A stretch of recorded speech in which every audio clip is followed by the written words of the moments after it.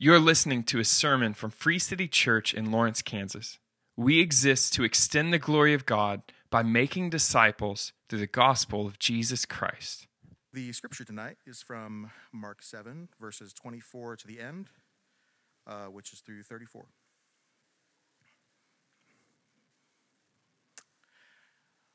And from there he arose and went away to the region of Tyre and Sidon. And he entered a house and did not want anyone to know, yet he could not be hidden. But immediately a woman whose daughter had an unclean spirit heard of him and came down and fell at his feet.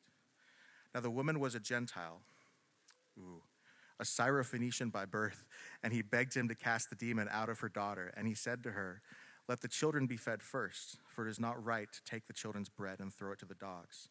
But she answered him, "Yes, Lord, but even the dogs under the table eat the children's crumbs." And he said to her, "For this statement you may go your way. The demon has left your daughter."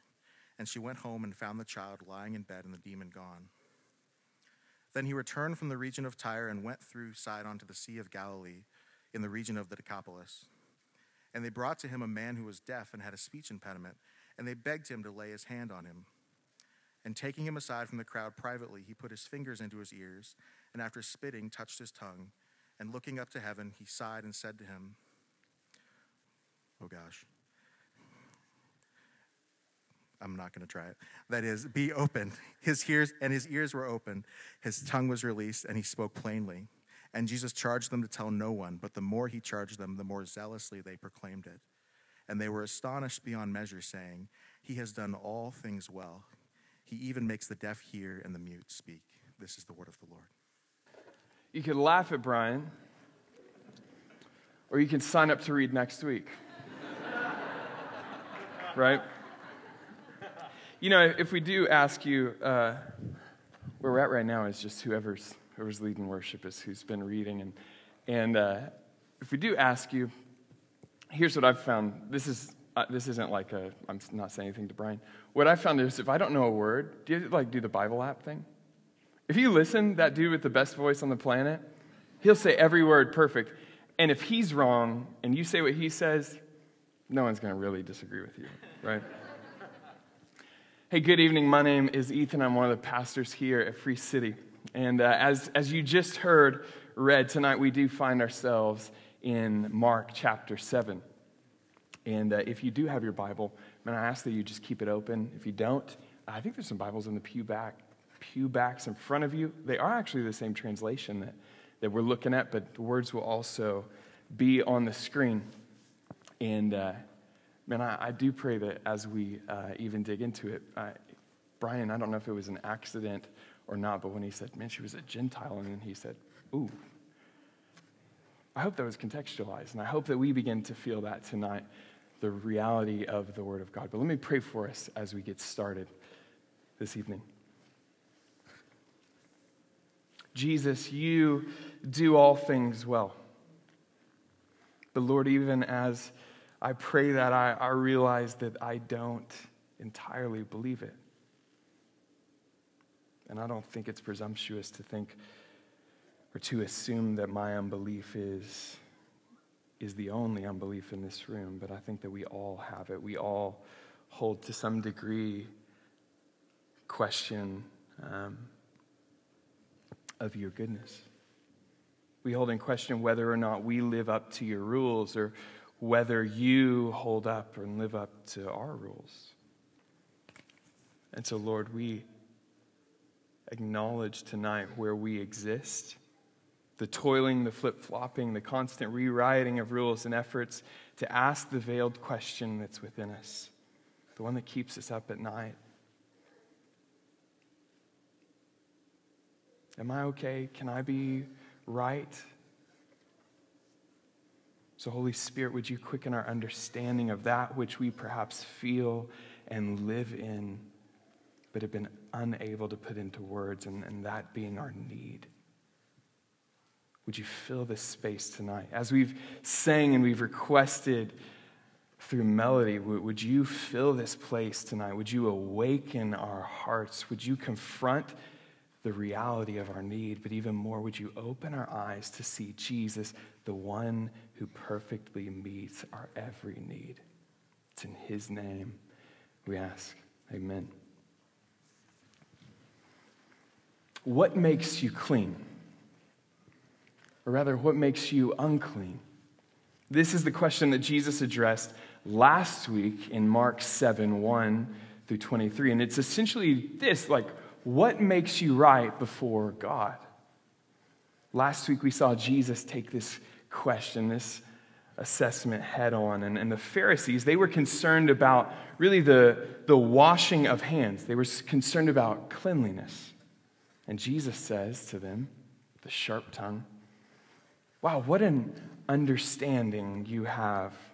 What an understanding way that you have gained in rejecting the commandments of God in order to establish your own commandments.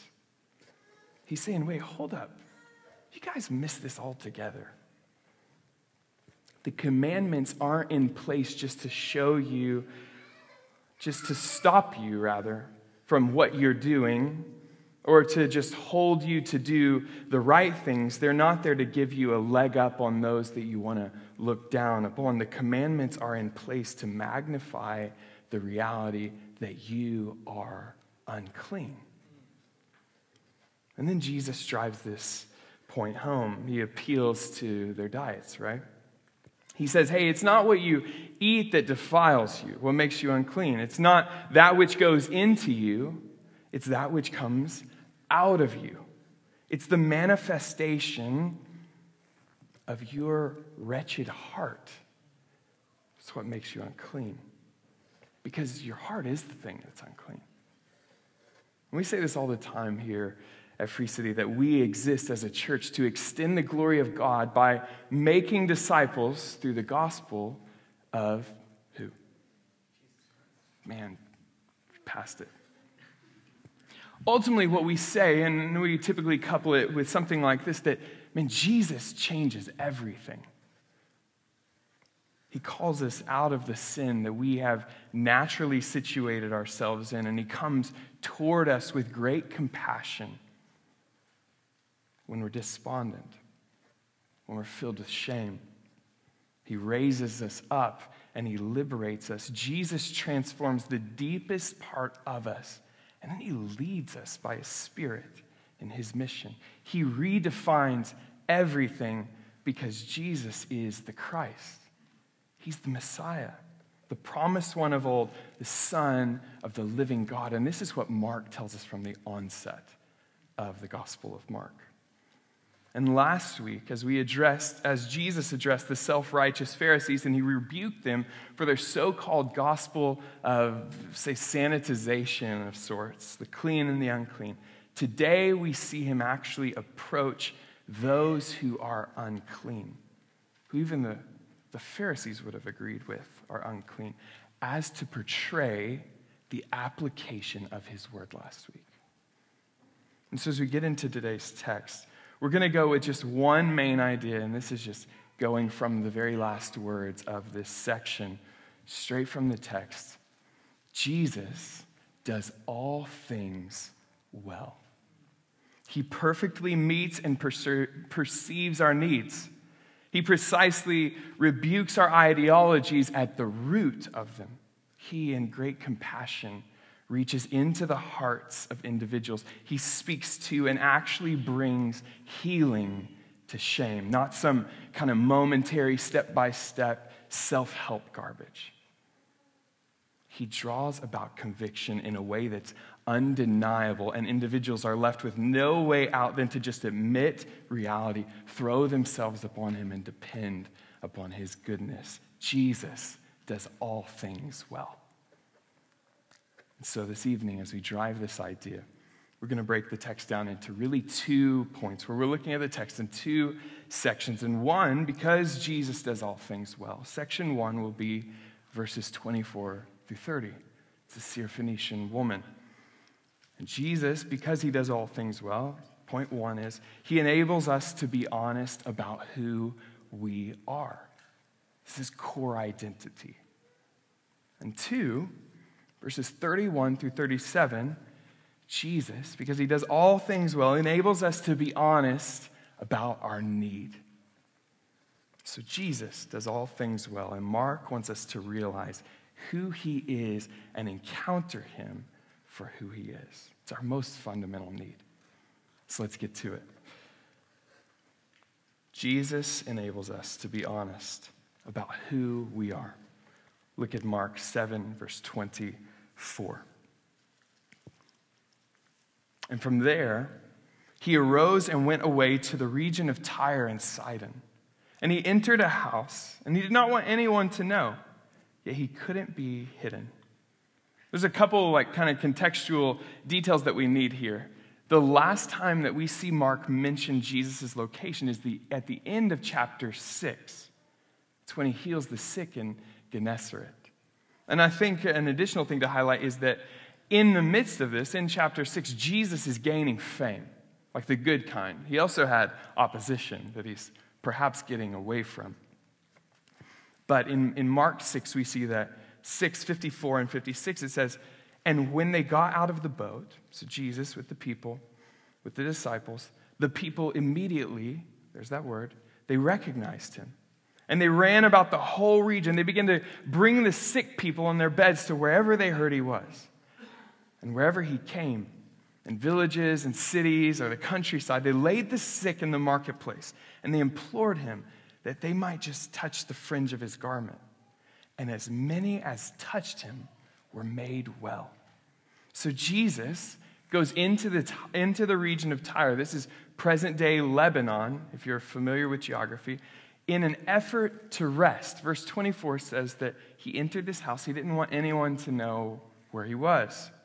So he exits the Jewish provinces and he heads into Gentile territory. And as he's settling into the Airbnb or whatever of sorts, the door flings open, right? Look at verse 25. But immediately, there's that word again. Mark says this so many times. Keep us moving, the urgency of it.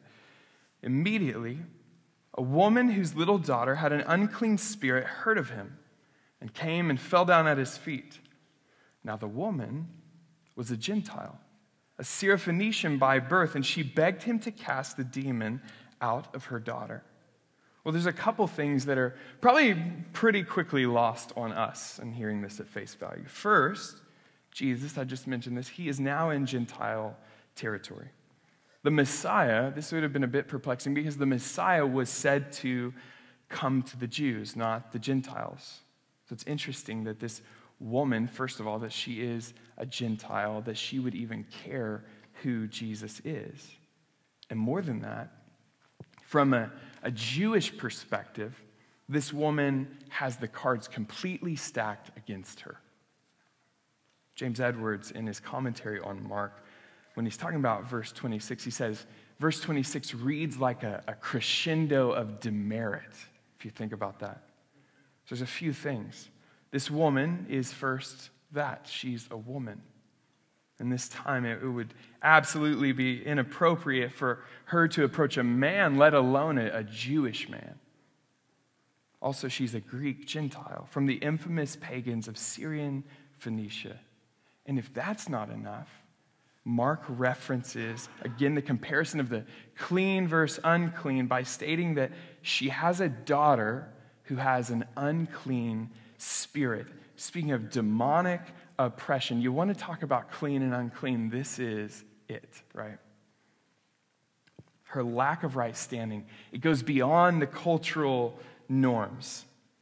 It's not just her gender or ethnicity. It's not just who she is or where she's come from that establishes these marks against her. It's her very offspring. This woman's credentials from A to Z, they're all wrong, but that doesn't stop her. Look at the end of verse 25 and into 26. It says that she came and fell down at his feet. Now, the woman was a Gentile, a Syrophoenician by birth, and she begged him to cast the demon out of her daughter. A better way for us to read this would be something like, she fell down at his feet and she kept on begging.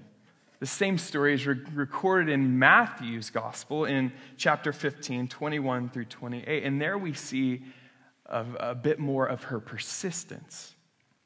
She actually is annoying the disciples. Matthew in chapter 15, verse 23 says, and his disciples came and begged him. So she's begging. They come, they beg Jesus. Hey, send her away, for she's crying out after us. They're saying, man, this woman is relentless in her approach. But this woman, though uninvited and unwelcome in every social regard, she cries out to Jesus. She says, "O Lord, Son of David, have mercy on me. I need you to heal my daughter." There's an urgency in what she feels. We see her heart on display, and her need is evident as she becomes the very application, the building block of Mark 7:19 from last week, where Jesus declares all foods clean. If foods are not unclean, perhaps people are not either. So what's Jesus' response to her? Look at verse 27. And he said to her, "Let the children be fed first." Note that. "For it's not right to take the children's bread and throw it to the dogs." Do you catch what he's saying here? It might be a bit confusing. It's not necessarily a subtlety, although it might be a bit hidden. It seems that Jesus is straight up insinuating that this woman is a dog. This would definitely rank among one of the most offensive lines that we hear from Jesus. But then we're kind of left with the question, like, why does he do this to this woman? It seems out of character for him, for sure, but mainly because this woman is contrasted from the Pharisees. Like, she actually seems to be concerned with him rather than the laws and commands of his father, like the Pharisees were. Historically, he's offended the Pharisees, right? Because they didn't care about him. But also in this day, dogs would have been an absolutely despicable thing. They would have completely been associated with uncleanliness. Dogs in this day roamed the streets. They ate scraps and garbage, whatever they could find. So to term someone a dog, it's not a compliment. I don't know that it's a compliment now, though, right? But it would be a contemptuous metaphor. It'd be one that would often be applied from Jews, God's people, right? Applied from them to the godless pagan Gentiles, such as this very woman. So when speaking of dogs, we're not talking your grandma's lap dog. We're not talking about the doofus poodles that live under my roof. Maybe more of the picture is like the beast from Sandlot, locked up in Mr. Myrtle's backyard because he ate humans. Isn't that the story? Or like Cousin Eddie's dog, Snots, over there yakking on a bone. Filthy mongrels, right? This is the Bahaman. Get back, Scruffy. Back, Fluffy. Get back, you flea-infested mongrel. But there's something more here. If we look even just a bit closer, what we see is Jesus is actually providing a parable. A parable is just a short, simple story that's meant to communicate a spiritual truth. It literally means to cast alongside. If you're here a couple years back, we actually did a sermon series on some of the parables of Jesus, and each week we would talk about how the parables, though with a bit of mystery to them, how in their simplicity they would communicate teaching in story form. They had a purpose, and the purpose was really to provoke one of two responses. To either confound those who are closed off to their teaching, or to awaken those who are tuned into their narrative. So what we see here is that this woman, this mother, she hears what Jesus says, and she seems to actually get something. It seems, if you look at her posture, it awakens something in her. Like when he says, "You're a dog," she doesn't just close down, right? But there's also another thing. Jesus uses a couple metaphors in this parable.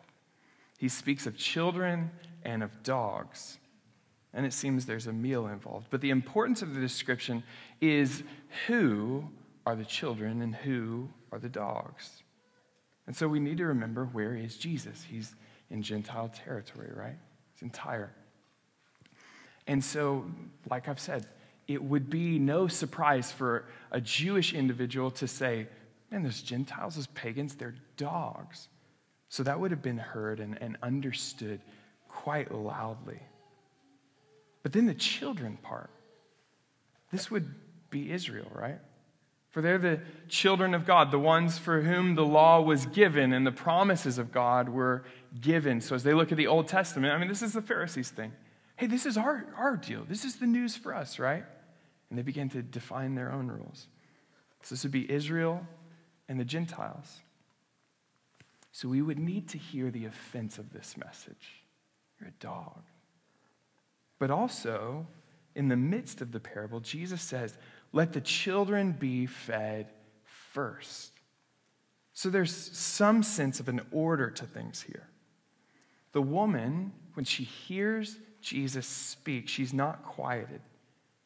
Jesus seems to refer to her as a dog, but what's crazy here is that she, situated as the one on the receiving end of this remark, she doesn't contend. Instead, the woman seems to understand what's kind of beneath the surface of what Jesus is saying, the fullness of the picture, maybe a loophole of sorts or an invitation, if you will. Look at verse 28. Jesus says, you're a dog. But she answers him, yes, Lord. Yet even the dogs under the table eat the children's crumbs. So as Jesus brings this contemptuous saying to her, a name-calling of sorts, note that she starts no revolution to out the Christ as a misogynistic pig. She doesn't, there's no media to take it to, and Twitter's not a thing, but we're not even, by her posture, we don't even think that she would waste 140 characters to try to explain anything. What does she do? No defense. I think her reaction is completely unexpected, honestly. Completely antithetical to what we experience or how we respond in present day when accused of something. Jesus says, you're a dog. Get in line. And she says, yeah, you're right. She agrees with him. Yes, I'm a dog. You're right. You're right, Jesus.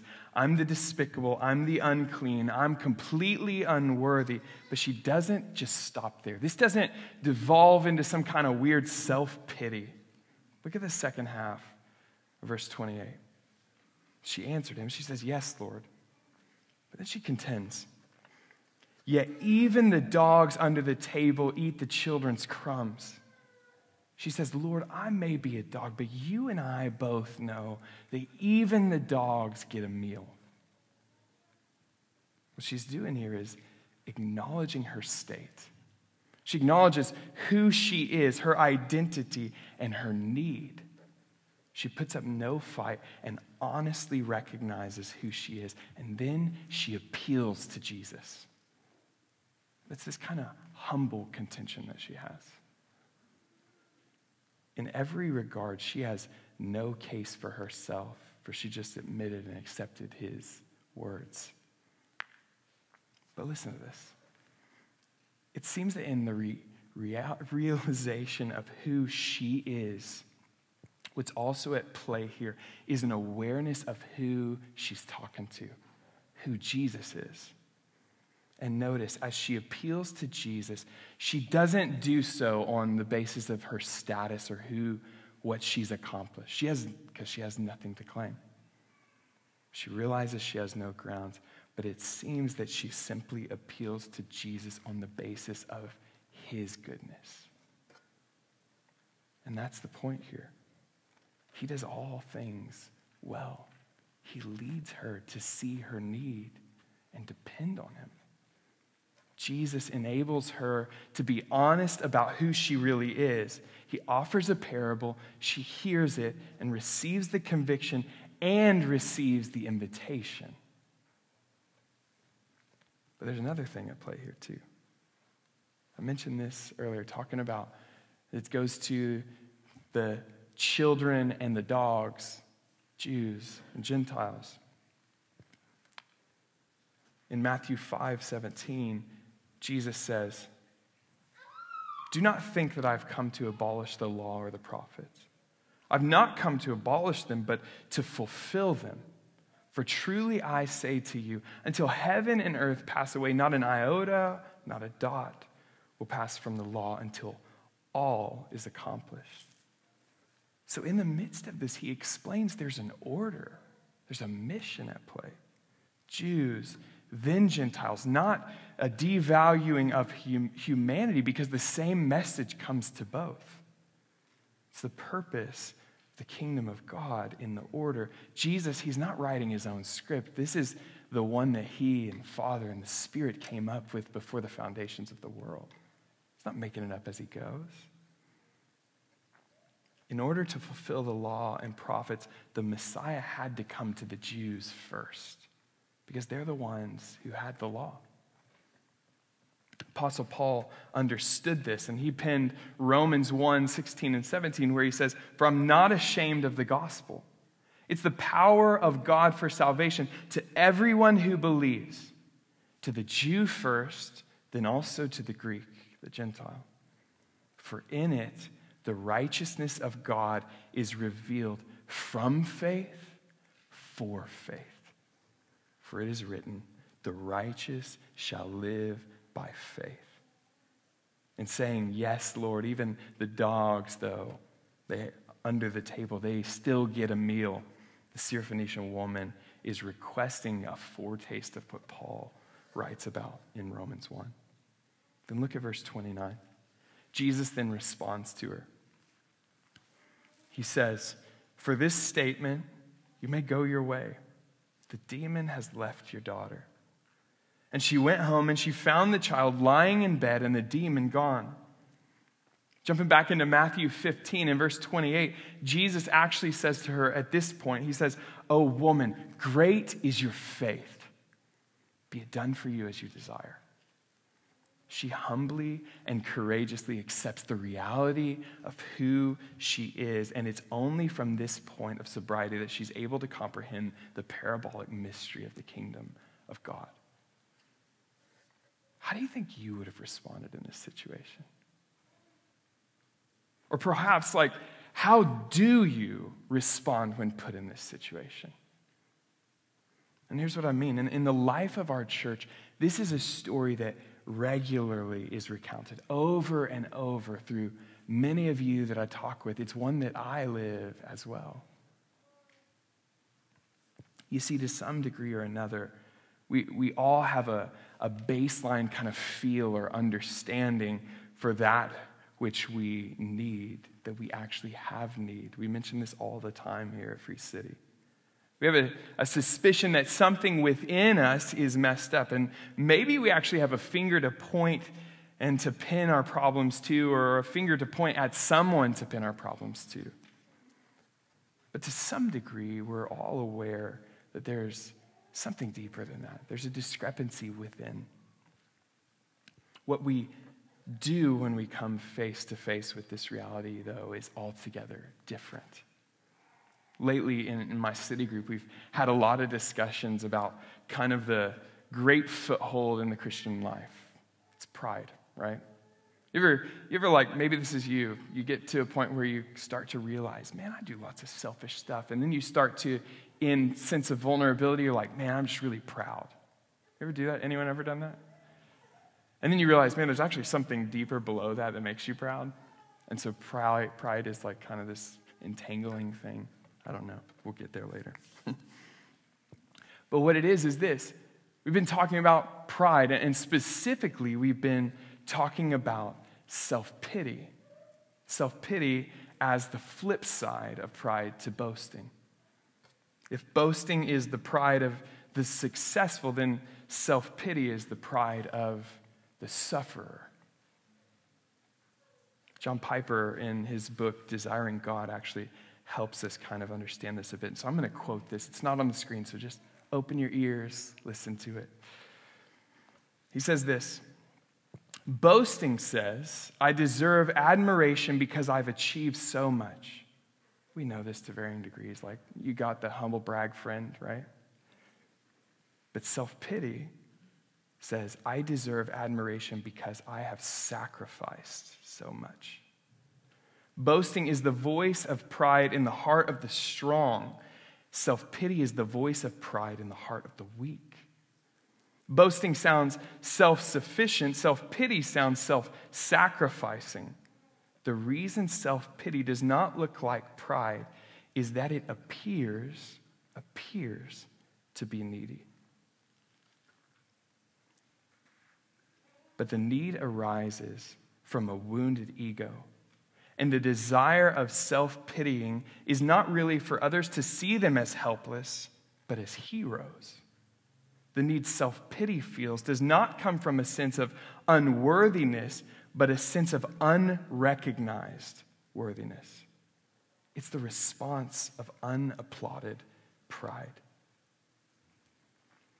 How do you respond when you find yourself in situations like the woman of Mark 7?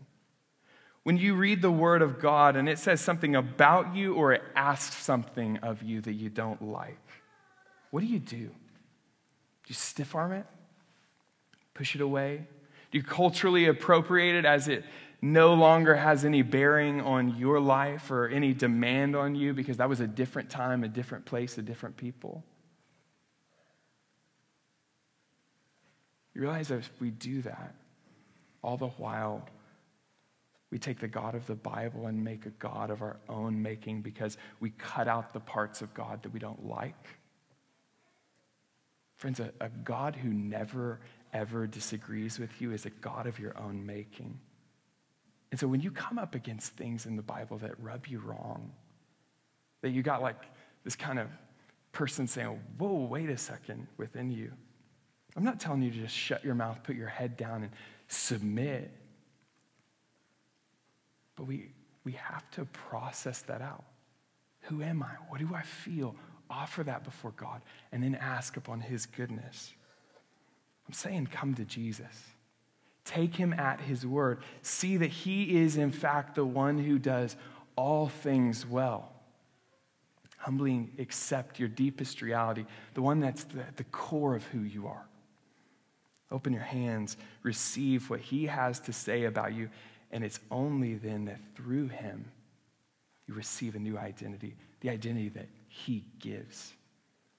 The gospel message is this. Tim Keller says this. We mention this often. You're more sinful and flawed than you'd ever dare believe. Yet at the same time, you're more loved and accepted in Jesus Christ than we ever dare hope.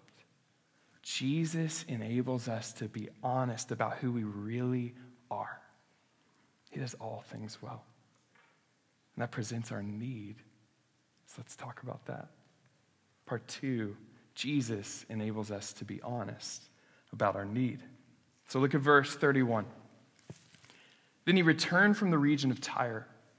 He went through Sidon to the Sea of Galilee and the region of the Decapolis. If you're aware of the geography of this region, then this would make sense to you. But for the rest of us, let me clarify. Jesus has been in Tyre and Sidon. Now he's going to Decapolis. All of this is Gentile territory. A present-day kind of explanation would be like, if you're looking at Sea of Galilee, it's here. And then we would have Tyre and Sidon up here. And then back around here is the Decapolis. So it seems to say that he goes here to here to here. It's like saying, I'm going to go from Lawrence to Topeka, but the way I'm going to get there is to go to Kansas City, then Platte City, and then to Topeka. Doesn't make a lot of sense, right? Unless you're kind of trying to get away, trying to get rest, because the last time you're trying to get rest, a woman comes and busts down the door and says, would you heal my daughter, right? Keep going.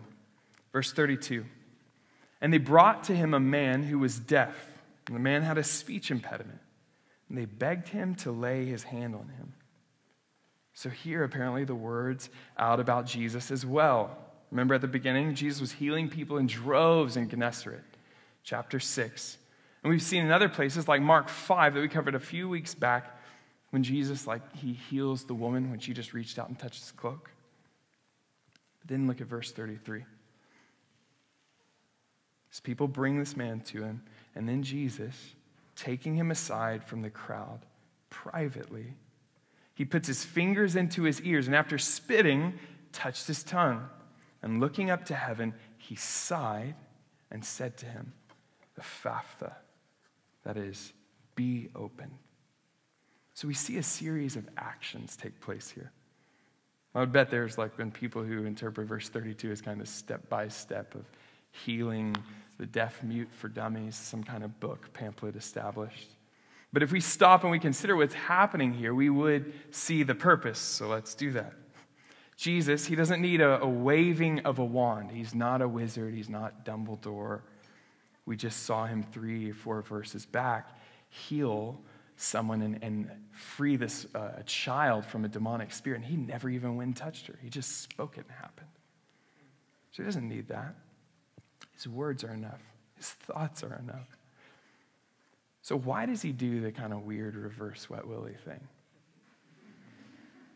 He takes the steps listed in verse 33, not because he needed to, but because the man needed him to. What Jesus does is he points to the man's ears as he touches his tongue. It's a signal of Christ getting down on the man's level. He steps into the man's world, and in his great compassion, he communicates with the man in a way that he can understand. Think about this. If you're deaf, what do? You use sign language, right? So maybe that's what Jesus is doing. He's communicating with him. But why? Doesn't the man just need to be able to speak and hear? That's true in part, but his need goes beyond that. Consider what it would have been like in this day to be deaf. This is before cochlear implants, before you could carry around even a smartphone and type it in and let Siri speak for you. The deaf in this day were outcasts, the mocked. They were the needy, the ritually unclean. So it wasn't just that this man's were inhibited from sound and his tongue was tied up. He would have been filled with shame. Years of constant mocking. But think about it, mocking would be visible, right? If you're deaf, you can't hear it, but you can see the scoffer in front of you. To be blind at this time, it would have been one thing. You could hear mockers, right? But you can't see what they're doing. But with this man, with no ability to hear, but wide open eyes, he would have seen the manifestation of shame dealing from passersby. The pointing, the laughing, the jeering, the mocking. But while lips were moving from the scoffers, he would have no ability to interpret their message because he can't hear. So there, he's only left for his thoughts, his imagination, if you will, to fill in the condemning message. So yes, the plugged ears and tied tongue, definitely a problem. But what do you make of the soul of a man in this predicament? I don't think it's a stretch to say that shame that he felt would have been off the charts. The reality of his flaws and his innate feeling of unworthiness to receive love or feel like he's belong, it would have been profound. And what does Jesus do? Look again at the beginning of verse 33. He says, and taking him aside from the crowd privately. Now don't overlook these 8 words. Or we'll only see a man, if we overlook the privately, then we'll overlook this and we'll just see a man go from unhearing to hearing in a moment. But Jesus pulls the man aside, the outcast, the unclean, the unworthy man. He pulls him aside, fixes his eyes on him. But this is a new experience for the man. Jesus looks at this man with a stare unfamiliar to the man, if you think about it. Accustomed to seeing the eyes of contempt, now this man sees the eyes of compassion locked on him. With first notion, pulling him aside from the crowd, Jesus signals to him, hey, I'm not interested in simply appeasing your visible need or that which I'm readily aware of. I want to come at your deepest need. And I have to believe that in this one-on-one moment, the man came face to face with his felt need in a way that for the first time, that need wasn't used to deepen a wound within him. But rather his need was identified because that need was necessary to be identified in order to bring about his healing. It had to be named. So do you realize this? Jesus could have healed him physically, but his problem wasn't just physical. How often do we forgo the work of acknowledging or digging up our deepest need to settle for momentary relief?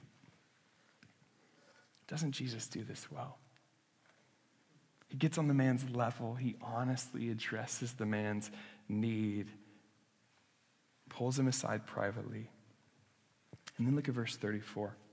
And looking up to heaven, he sighed.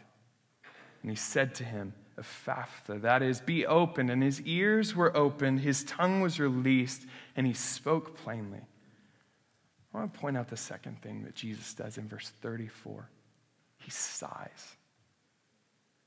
We've had a sign language so that the man knows what Jesus is about to do. He looks up to heaven, and then he sighs, perhaps identifying with the man before he speaks. But also here, there's another kind of hidden flag planted in the sand. When Mark references the man's speech impediment in chapter 7, he uses a word to describe the speech impediment that's only used one other time in all the Bible. It's back in Isaiah 35. So Mark, keenly aware of his word choice, draws our eyes out to see the larger story at play. He calls our attention back to the promises of God. Isaiah 35, I believe it's on the screen. It says this, verse 4. Say to those who have an anxious heart, be strong, fear not. Behold, your God will come with vengeance, with the recompense of God. He will come and save you. Then the eyes of the blind shall be opened, and the ears of the deaf unstopped. We see that here. The lame man shall leap like a deer, and the tongue of the mute sing for joy. We see that here. Is this not what's happening in Mark, right? But moreover, Isaiah prophesies not of a single alleviation of circumstantial problems. He speaks of a promise, one that's to come, and it's an entirely new kingdom to be ushered in. But how? How does all this happen? He says, behold, your God will come with vengeance.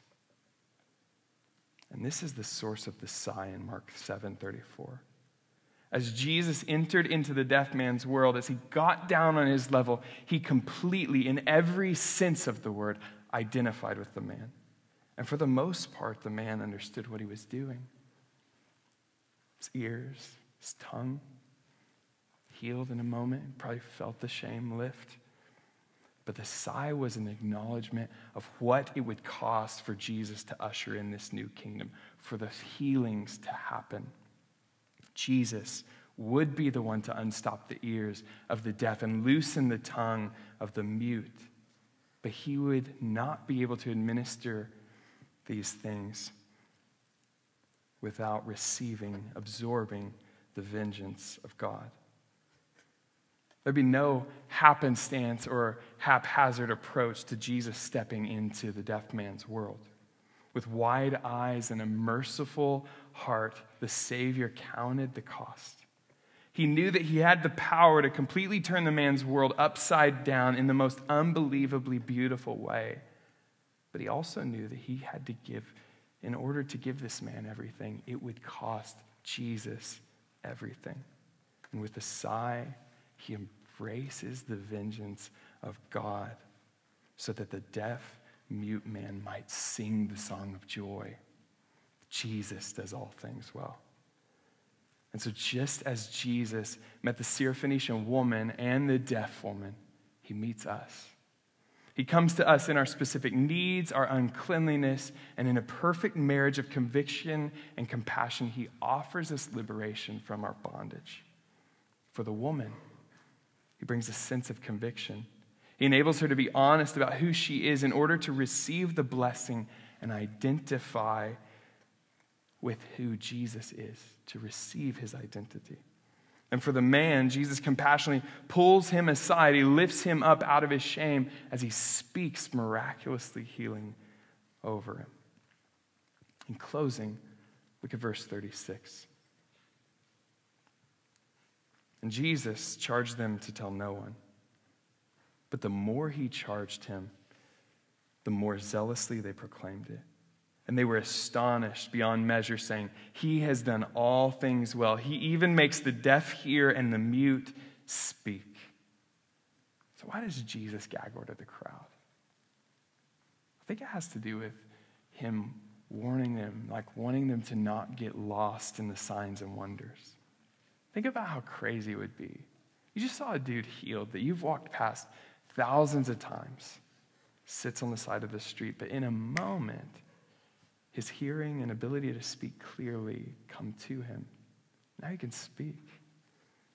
There'd be a huge temptation to get hung up in the miracle that you just saw happen and miss the miracle worker.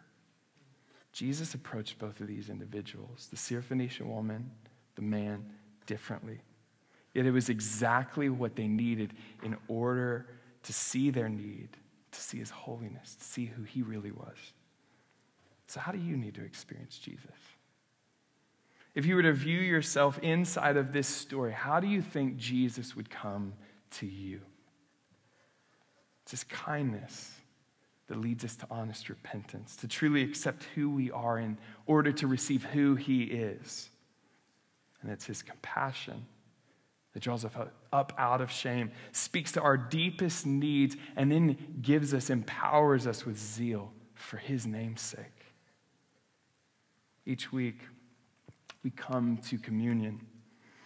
And it's here that we recognize what it took for us to have a relationship with God.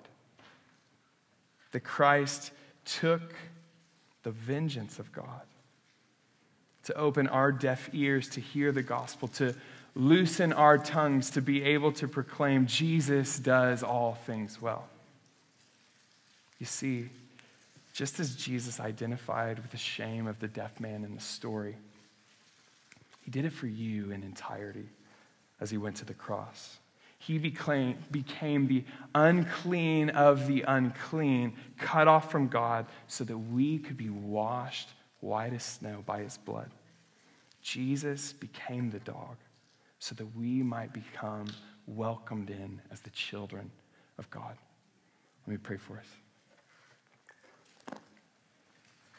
Jesus, I do ask that you would send your Holy Spirit to awaken our hearts. To awaken our hearts to the reality of who we are and who you are. That we would see the huge chasm of our need. That we would see your glory and your mercy, and that we would receive it. So would you convict us of who we are, our identity, where we've maybe placed that tonight? And in naming it, in agreeing with you, would we receive the identity that you give us through the cross, through your resurrection? And Jesus, if there are those despondent in this room, just beat down and overwhelmed, would you do like you did to the deaf man? Pull us aside privately, look at us, and speak over us. Perhaps quiet us by your love, as Zephaniah 3 says, so that we might together realize the song of exaltation that you sing over us, and that we might join in it, saying, Jesus, you do all things well. So move among us, Holy Spirit. Waken our hearts. Amen.